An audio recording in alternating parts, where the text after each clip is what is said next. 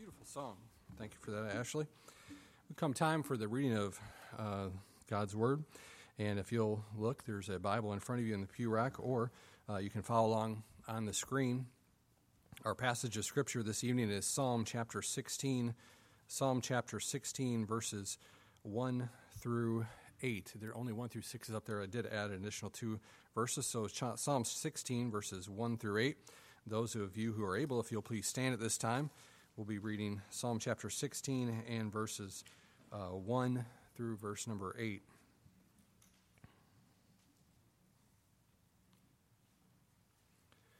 I'll read and you can follow along. It says, "Preserve me, O God, for in thee do I put my trust.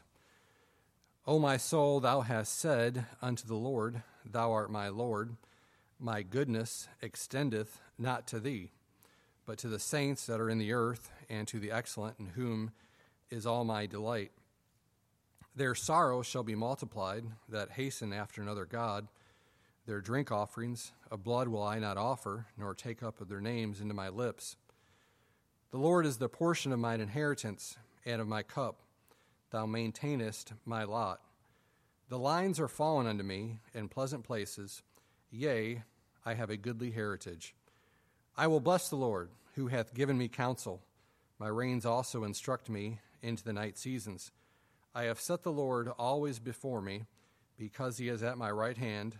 I shall not be moved." I'm going to speak this evening. I don't think I'll be long tonight. We'll be out by 7 o'clock. Oh, I'm sorry, 6 o'clock. But I won't be long this evening, I don't think. But if I was to title what I'm speaking on tonight, it would be Living and Leaving a Lasting Legacy. Or, will you leave a goodly heritage? And let's have a word of prayer, and you can be seated, and we'll start. Dear Lord, I thank you for this evening. I thank you for all you've done for us today. I thank you for that we have a place to come and worship together. I thank you for loving us. I pray you just speak through us tonight, through your word. In your name I pray, amen. You can be seated. I'm going to start, I guess, with a little bit of a, I'm going to go to this, Andrew, kind of a little bit of a, just a little testimony about my life and where I grew up. If you'll show that first picture there, I think you have a picture, Andrew. This is a picture of my mom and dad, and with my 2 daughters when they were just knee-high to a grasshopper. My dad always used to use that phrase. But Caitlin on the bottom and Kristen on the top. But Jim and Shirley Bailey. I grew up in Adrian, Michigan. It's, as all Michigan people always say, if you're from Michigan, you always use the little mitten here and point where you were. It was right down here on the bottom. And Adrian, Michigan. And my mom and dad, when they were, interesting story, just briefly, they were, my dad went to Adrian College to get a degree in radio broadcasting. He was a sports writer, and he wanted to become a sports announcer. He did cover many World Series and different things for the Telegram and Detroit Free Press. And he went to Adrian College. He was 10 years older than my mom. He was 32. My mom was 22 when they met. They went on a double date, and my dad went on a date with a young lady, and my mom went on a date with my dad's best friend. And they went on this date together, and they spent the majority of the date, or as he would say, I wasn't saved back then, the dance. They spent a majority of the dance that night talking to one another rather than their own date. Interesting story, my dad ended up marrying, obviously, my mom. His best friend ended up marrying my dad's date. So they basically swapped dates and ended up getting married. And both of them ended up staying married together. Both of those sets of dates ended up staying married for almost 50 years. And that's where they met. And they grew up. My dad and mom were reached not long after they were saved, and began going to a Baptist church there in Adrian. And they had my first sister, Margie, my oldest, and then they had another daughter, Diana, and then they had my youngest sister, Becky. And I remember growing up in a home where I constantly had a godly example of a mom and dad. I never knew what it was like to see alcohol in my home. I never knew what it was like to hear cuss words in my home. I rarely, for the majority of my life, my parents did not have a TV, and we couldn't watch any television. And so I rarely ever, now every once in a while for a little time, we had a TV, and we would, when my parents were gone, don't tell my mom, but we'd go up and we'd take the TV out of the closet and we'd watch Gilligan's Island. And but all those different things. And I remember having this godly heritage of a mom and dad, an example to watch. I would come downstairs in the morning, and my dad would be sitting there at the table reading his Bible before he went to work at the cabinet maker that he worked at for almost 40 years. My mama also, often the same, a little later, but she'd be a godly example to each one of us as we were growing up. I didn't just have Jim and Shirley Bailey, though, as a godly example to follow in my life. There was, as we used to call her, the wicked witch. Her name was Mrs. Knowlton. She was my kindergarten teacher in my Christian school. And she taught us discipline. She would make us write our alphabet over and over and over again if you didn't print exactly the way you were supposed to. And she'd come around with a ruler and kind of hit you on the arm if you were doing a poor job. I mean, she was a rough lady. But I remember there was Mrs. Knowlton. There was Keith Corbin, who was my first pastor that I remember as a child growing up at West Rome Baptist. He was an example in my life. My pastor for the majority of my high school years was Mike Cox. And then my first youth pastor, who maybe had one of the biggest influences in my life, his name is Brian Deverick. He works at West Coast, up at West Coast in Lancaster. He was my first youth pastor. I remember the first time we ever went to Berean, and Brian Deverick was preaching our youth chapel. I remember walking into, we had come from a church outside of town, and we went to Berean for the first time, and I remember Brian Deverick getting up in our youth chapel and just, I mean, he was preaching hellfire and brimstone. I mean, scared the bejeebers out of us almost about keeping your morals straight and not touching the opposite sex and just all kinds of standards in his life that he wanted us to develop as teenagers, and just sitting there thinking, man, this is unbelievable. But he was an influence in my life. Todd Hogue, my youth pastor for my sophomore through senior year, was a huge influence. Gary Bowman, who was my Christian school principal, who I'll never forget, when I was a senior, at the beginning of my senior year, I came to the altar, and I was kneeling at the altar, and my Christian school principal, all of a sudden I felt an arm around my shoulder, and I looked over, and it was Gary Bowman. And he asked if he could pray for me to be an example in our senior class that year. Just a great godly testimony to me. There was also my basketball coach who had a huge influence in my life, Ken Turner, who taught young men to have discipline and character, to never quit, and from a spiritual, godly perspective. So many different people put their time and effort into my life as a young person.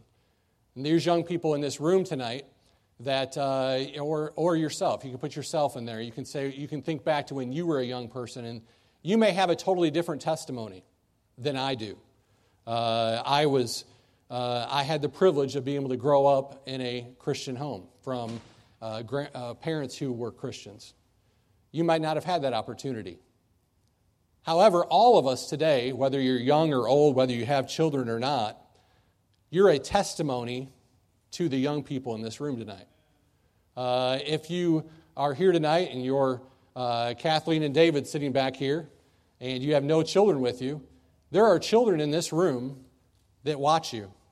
There are children that say, boy, those people, they come to church every time the doors are open. You're a godly testimony to them. You're an influence in their life. You might think, well, I'm not the youth pastor. I'm not their Sunday school teacher. I go to my own Sunday school class, but they watch you. If you're a middle-aged person here and you don't have any children yet, there's people that watch you and look up to you in this room. All these different people had influences in my life. I was reading a survey from 2017. 2/3 or 66% of teenagers who went to a evangelical or Protestant church for at least 1 year during their teenage years end up dropping out by the time they're age 22. and that was in 2017. That was actually up a little bit, was 60% in 2007, jumped to 66%, dropped out by 2017. I have a goodly heritage to think and to reflect back on. So many different aspects, though, went into that. There could have just been one of these people in my life that sidetracked me to go a direction that I shouldn't. And I want to give you 4 points, 4 different things tonight, or snares to avoid from not being able to look back and say, boy, I left a lasting legacy or a goodly heritage. I was watching this show the other day. I am by no means a Daniel Boone. I would not be in the likes of Brother Resentis or Robert, who know everything there is about hunting. But I was watching this show, and it just captivated me because it was snowing. It looked pretty cool. But it was something like, I can't remember the name exactly of it, but like Trapping Alaska or something. And these men were going around, they would ride on this snowmobile, and they would run a trap line.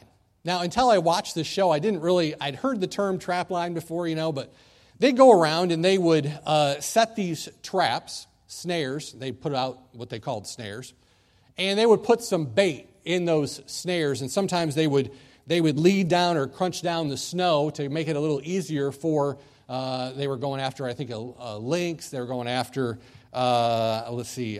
wolverines, they were going after just a bunch of different things for the furs, and they would sell these things. And they'd put this bait in there. And then sometimes they would take some brush and different things, and they would put it on the backside of this snare so that the animal would go around and intentionally go into where the snare was at.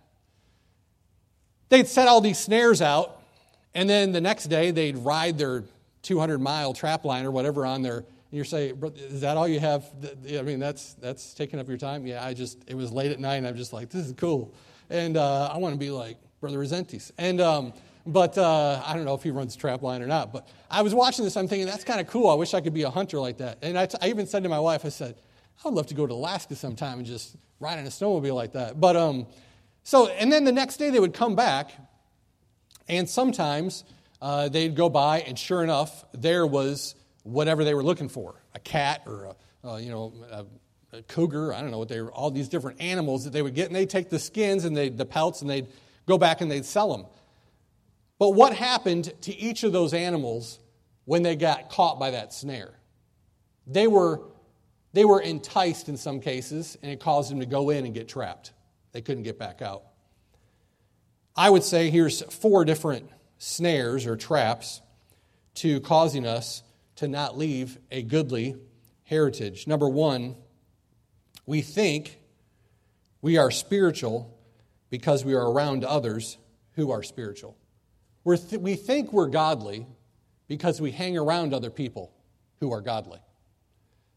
When I was a young person, I would come downstairs and I would see my dad reading his Bible. And my mom and dad would say, Andy, go read your Bible. And I would go read my Bible. Sometimes I would find myself going out and shooting hoops instead. And my dad would come back and say, did you read your Bible?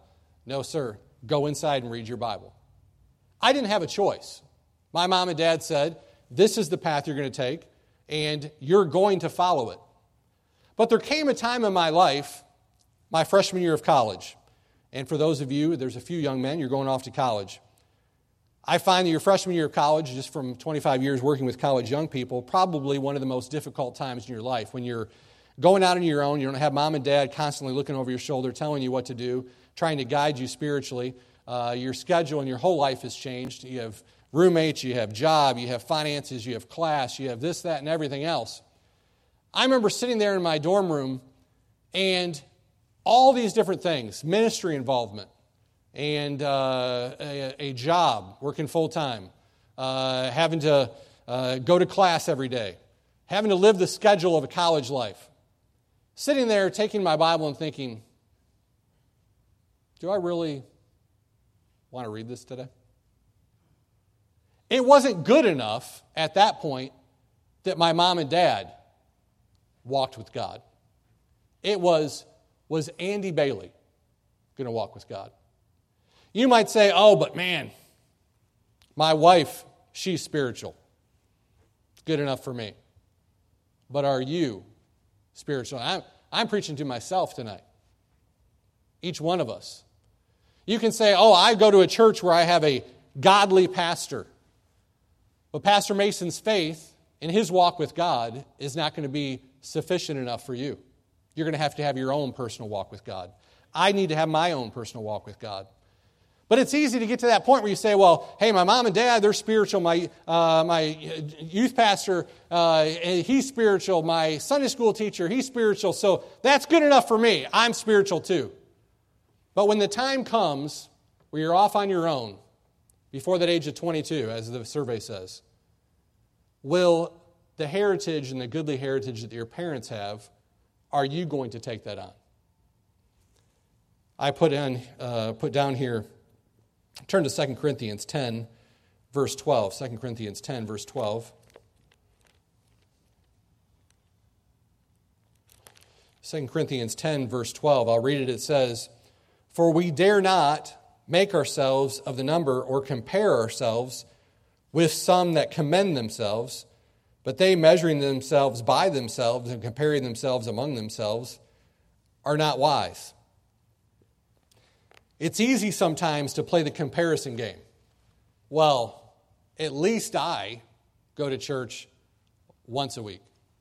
At least I go to Faith Share once a month. At least my friend that I go to work with, I know he never goes to church, but I go once a month. And of course, you're to be commended for being here on a Sunday evening with the beautiful weather outside, and that's a great testimony to you and to those around you to watch after. But don't take the opportunity to look around and say, well, at least my Christianity is better than them. At least I read my Bible and spend time in prayer more than my wife does. It's, what is your personal relationship with God tonight? We think we're spiritual because we hang around those who are. I'm going to say to the teenagers and the young people tonight, don't depend on your mom and dad's spiritual walk with God to help you make it. Some point you have to say, I want what they have. Not just, well, I'll just ride along on their shirt tails. Number 2, I put down the second snare. We think we've heard it all before. Often, and I'm talking about myself here too sometimes, we'll be sitting in church, we'll be hearing the preaching, and we'll sit there and we'll think, I agree, I'm listening, I hear it, I agree with it, but then often we do nothing about it, and myself included. We hear it, we agree because we've heard it and we've believed it and we agree with what's being said, but then we put no action into it. We may even get to the point where we hear it, we agree with it, and we even talk to God and say, okay, I'm going to change that. But then we put no action into it. Sometimes it's easy just to get comfortable in the Christian life. Just go to church, listen to the preaching, and I'm talking about myself. I'm human just like you are. Listen to the preaching, but not really act on the conviction that God puts in our life. Sometimes it's easy to get casual. We have a Dalmatian dog. Her name's Belle, and it's my wife's dog. But for some reason, I always take care of it. But we have this Dalmatian dog, and she loves to run. I mean, she runs like a horse. And I have this really fun thing I like to do. I like to take her on a run, and I just ride my bike, and she pulls me along. My daughters will tell you, and Julia has babysat for us a few times. She can tell you this dog is a beast. And she'll pull me straight uphill. I never have to pedal one time. It's the best form of exercise, bike riding, you will ever have. And you ask my daughters, they will tell you the truth. I'm not exaggerating. She pulls us the entire way. And there's this park we go to. She'll pull us everywhere. And she's very, very hyper. When we get to this school, Edie Ridge School, they have a track there.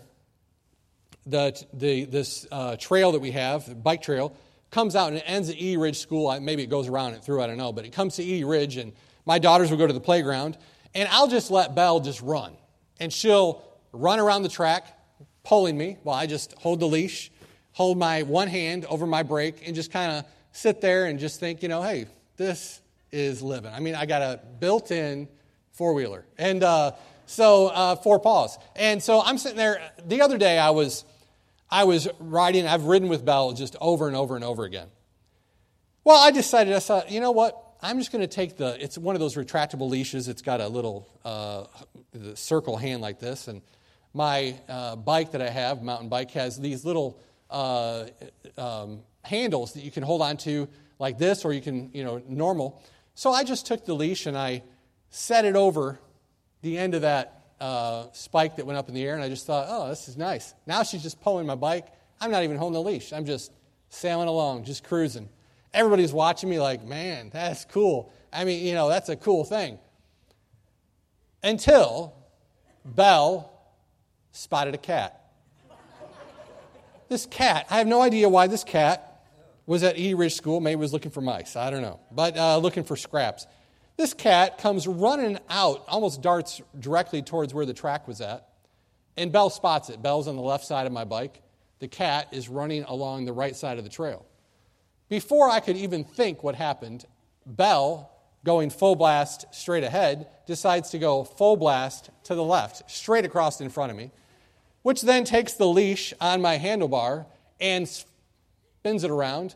And all of a sudden, there I go. I mean, there was Little League baseball games going on in the infield, Little League baseball games going on the field, on the football field, inside the track. I mean, it was everybody everywhere. And all of a sudden, she flips, and all I remember is just going head over heels. I'm rolling down the track.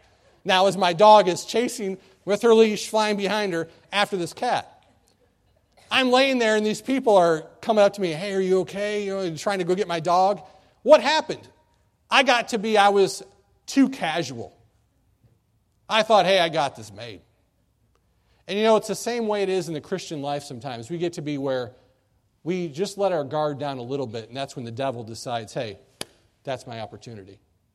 And before we know it, we're trapped in a snare. The snare of, yeah, I heard it. Yeah, I agree with it. But I'm not going to do anything about it. Number 3, I put down, we think serving God is a duty, not an opportunity. We think serving God is a duty and not an opportunity. Let's look and turn to Matthew chapter 22. Matthew chapter 22.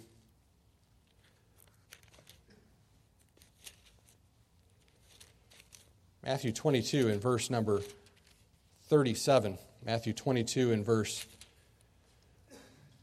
37, it says, Jesus said unto him, Thou shalt love the Lord thy God with all thy heart, and with all thy soul, and with all thy mind. We begin to think that serving God is a duty, not an opportunity. If we love the Lord, we'll desire to serve him or to be with him and to please him. My wife loves to go to antique stores. Why? I guess because her mom liked to go to antique stores. She loves to go to antique stores and look for children's books. That's her one thing. She goes to antique stores. She doesn't care about the antiques. All she goes to is try to find children's books. And she loves to read. She loves children's books. And I remember the first time my wife, after we were just married, she says, honey, how about we go to, on the square in Crown Point, there are several antique stores. How about we go to the antique store? And I thought to myself, an antique store? I've never been to one in my life. An antique store? Yes, an antique store. So I remember getting in the car saying, sure, honey, because I love to be with my wife. I loved Jennifer Bailey. So I took her to the antique store. We get in the antique store, and I'm looking around, and I'm like, this is just a bunch of junk. I mean, it's got all this stuff here and everywhere. I mean, what in the world? And I remember it wasn't too long after we were in that antique store, my wife came up to me and she said, you don't really enjoy this, do you? And I lied, and I said, yes, I love this. This is great. I mean, this is better than a football game. And but she's looking around like she's in heaven, And in all reality, I began to, now, after almost 20 years of marriage, I enjoy taking my wife to an antique store. Do I enjoy looking at the dishes of 50 years old? No. But I love to take my wife. Why? Because I love Jennifer Bailey. I know that it makes her happy. She enjoys my company. Love the Lord with all your heart. Enjoy being with Him. Last point I put down is we look for fault or don't follow those who are happily serving God. Look in Philippians chapter 1 and verse 27. Philippians 1:27. I think this is about the last passage we'll read tonight. Philippians chapter 1 and verse 27, it says, "Only let your conversation be as it becometh the gospel of Christ. And whether I come and see you or else be absent, I may hear of your affairs, that ye stand fast in one spirit, with one mind, striving together for the faith of the gospel." We look for fault or don't follow after those who are happily serving God. That statistic, 2/3 or 66% of young people leave church by age 22. I was counseling a young man I was in discipline about 3 or 4 years ago. And he had gotten to the point when he came to college, just had a terrible attitude and began to break the rules, just constantly disrespectful to the staff and faculty. Ended up getting to the point where he had to be expelled from college. As I sat there across the desk from him and explained to him that he was being asked to leave the college, after I would go through all the details of why he had to leave college and that he was being asked to leave, I would then try to pick up the pieces. This doesn't mean the end. God can still use you. He can still use your life. Don't let the devil say you're good for nothing. Let this be a determining that, hey, I'm going to turn myself around and I'm going to begin following after God. Get a walk with God. Get around those. I said, get with the people back home that you know that can help you. And I said I could sense a little bit of, just kind of his countenance fell a little bit. And I said, tell me about your mom and dad. And he began to tell me how his mom and dad had divorced just before he came to Bible college. And I said, okay. I said, so who are you going to be living with? He said, well, I'm actually probably living with my grandpa. I said, okay. I said, how about your pastor? He said, no, I never got close to my pastor. And I said, okay, how about, was there somebody that influenced in your life when you were in school? No, most of my teachers my parents didn't like. As I began to talk to this young man, I found that what had happened in his life is every person in his life, his parents had criticized to the point where there was no positive influence. I would just want to illustrate this briefly here. If I can have Benny, why don't you come on up here? When we have a life of a teenager, we have here some. Get this out here. I thought I had it to where I wouldn't get it messed up. Let's take one of these, Benny, and now it's going to give me all kinds of problems. My wife will tell you I practice with this thing at home to try to make sure that it didn't do what it's doing right now. But just give me a second. We're almost here.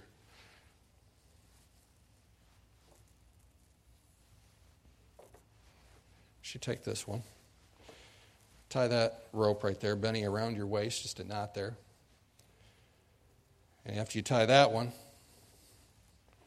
tie this rope right here around your waist.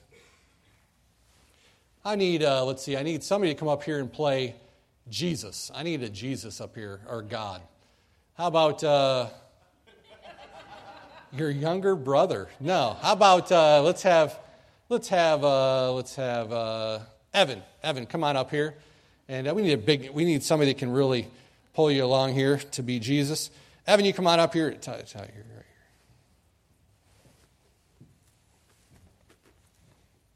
Okay. There you go. Evan, you come over there and you take this rope here and go down to that end of the platform.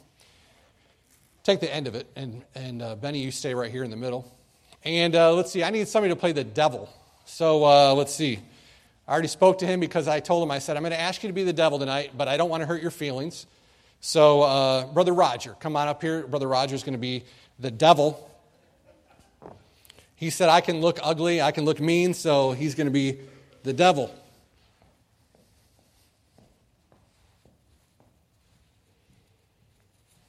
Okay, so we have the devil here, Roger.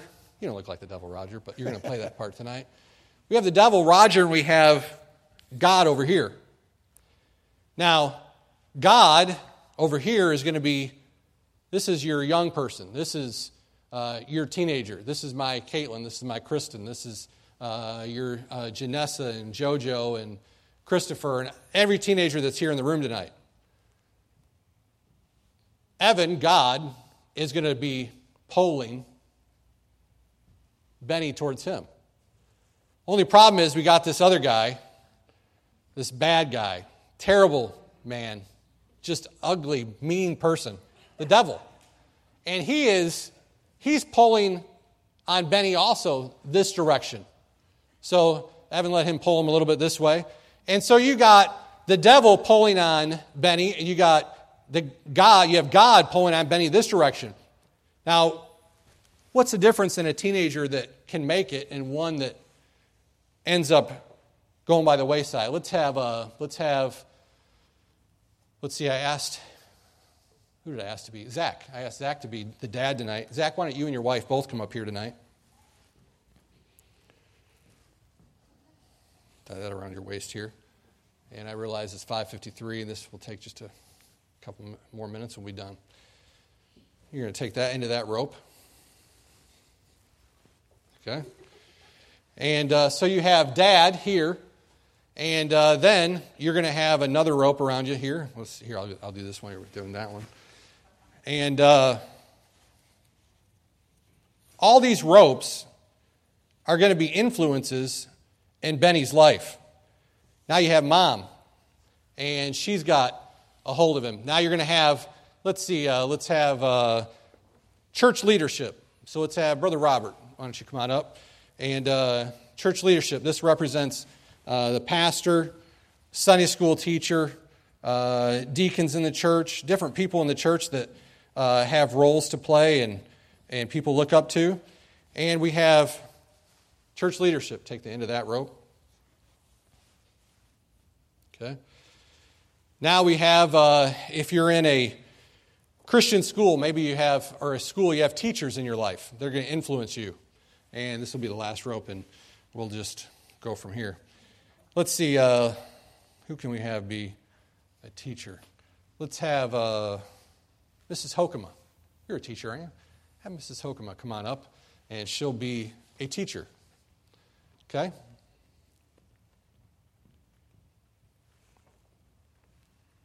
Here you are. Take that rope. Okay, so we have, you could add a few more ropes into this, but for the sake of time, we will not. You have a teenager, Benny. Oh, thank you. And the goal is to have Benny be pulled towards God. So in the right home example, we have Zach is going to begin pulling in the direction of God. Hey, come on, Benny. Follow after God. Follow after God. You have church leadership, and now, Roger, you continue to try to pull on him a little bit here. And so you have church leadership. Brother Robert, he's pulling on. Benny, hey, he's the influence. Brother Robert's here every Sunday morning, Sunday night, Thursday night. He's a role model, him look to say, boy, that guy's a faithful person. I think I need to follow after him. He begins to pull on Benny. Mom says, hey, Benny, you need to follow after God. She begins to pull on Benny. Christian school teacher, she starts pulling on Benny. Now what happens? Benny's being pulled by all these people towards God, and you got the devil over here trying, oh, come on, Benny, come on, Benny. Pull, Roger. There you go. And so he's trying to pull. I mean, if we squeeze Benny, how's that feel, Benny? Good? No. Okay. Now, here's what happens. In the time that I've spent working with young people, I found one common denominator. Mom says she gets into a friction with Dad. No, don't listen to Dad. Dad doesn't know what he's talking about. Belittles Dad, is negative about Dad, constantly is riding Dad, to where Benny says, I ain't listening to Dad no more. So what happens? Benny just lost a rope. Now, Dad says, oh, it's not my fault. It's your fault, woman. And he begins to belittle Mom. Now what happens? He loses Mom's rope. Mom and Dad begin to, every time they have an opportunity, say, yeah, but you wouldn't, I don't believe what the pastor said. He doesn't know what he's talking about. Boy, if he wouldn't have done this and wouldn't have done that, or boy, I can't believe your Sunday school teacher did that, or they said this. They're constantly criticizing church leadership, and so Benny says, well, forget that, I'm not listening to that. He loses that. Mom and Dad begin criticizing the Christian school. Oh, that school doesn't have a clue what they're talking about. No wonder why. Whatever. And so that rope's gone. Now what do you got? Instead of all of this team being of one spirit, saying, hey, come on, Mom, pick up the rope. Let's pull him towards God. Pick up the rope, Dad, let's pull him towards God. Pick up the rope, Christian school teacher. We got to get Benny over here to God. Instead, they're too busy fighting, putting each other down, criticizing each other, and before you know it, all the ropes have dropped, and Benny says, forget that. You know what? If all those people that were godly are all so bad, I'm not paying attention to God either. And he walks right out of that life.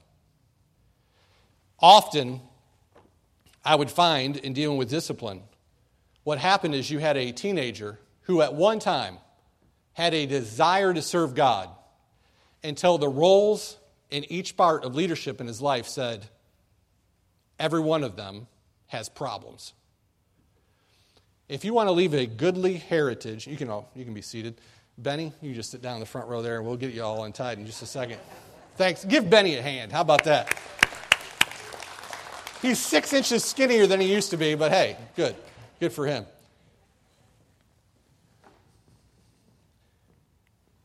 If we want to leave behind a goodly heritage, let's be a testimony to those that are following after us.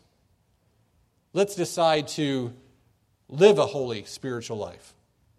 Let's decide to love serving the Lord, not just, oh man, got to do it again.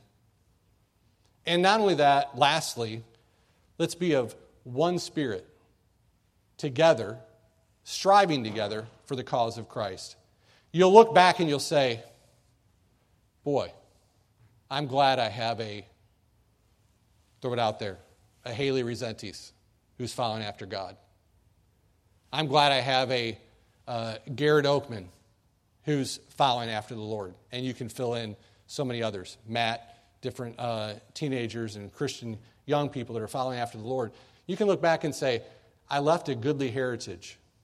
But we'll only do that if we can strive together, love the Lord, have our own spiritual walk with Him, and then leave behind a goodly heritage by working together for the cause of Christ. Let's pray and have an invitation. Dear Lord, I thank you for tonight. I pray you just help each and every one of us, maybe especially towards the parents this evening, myself included, help us to realize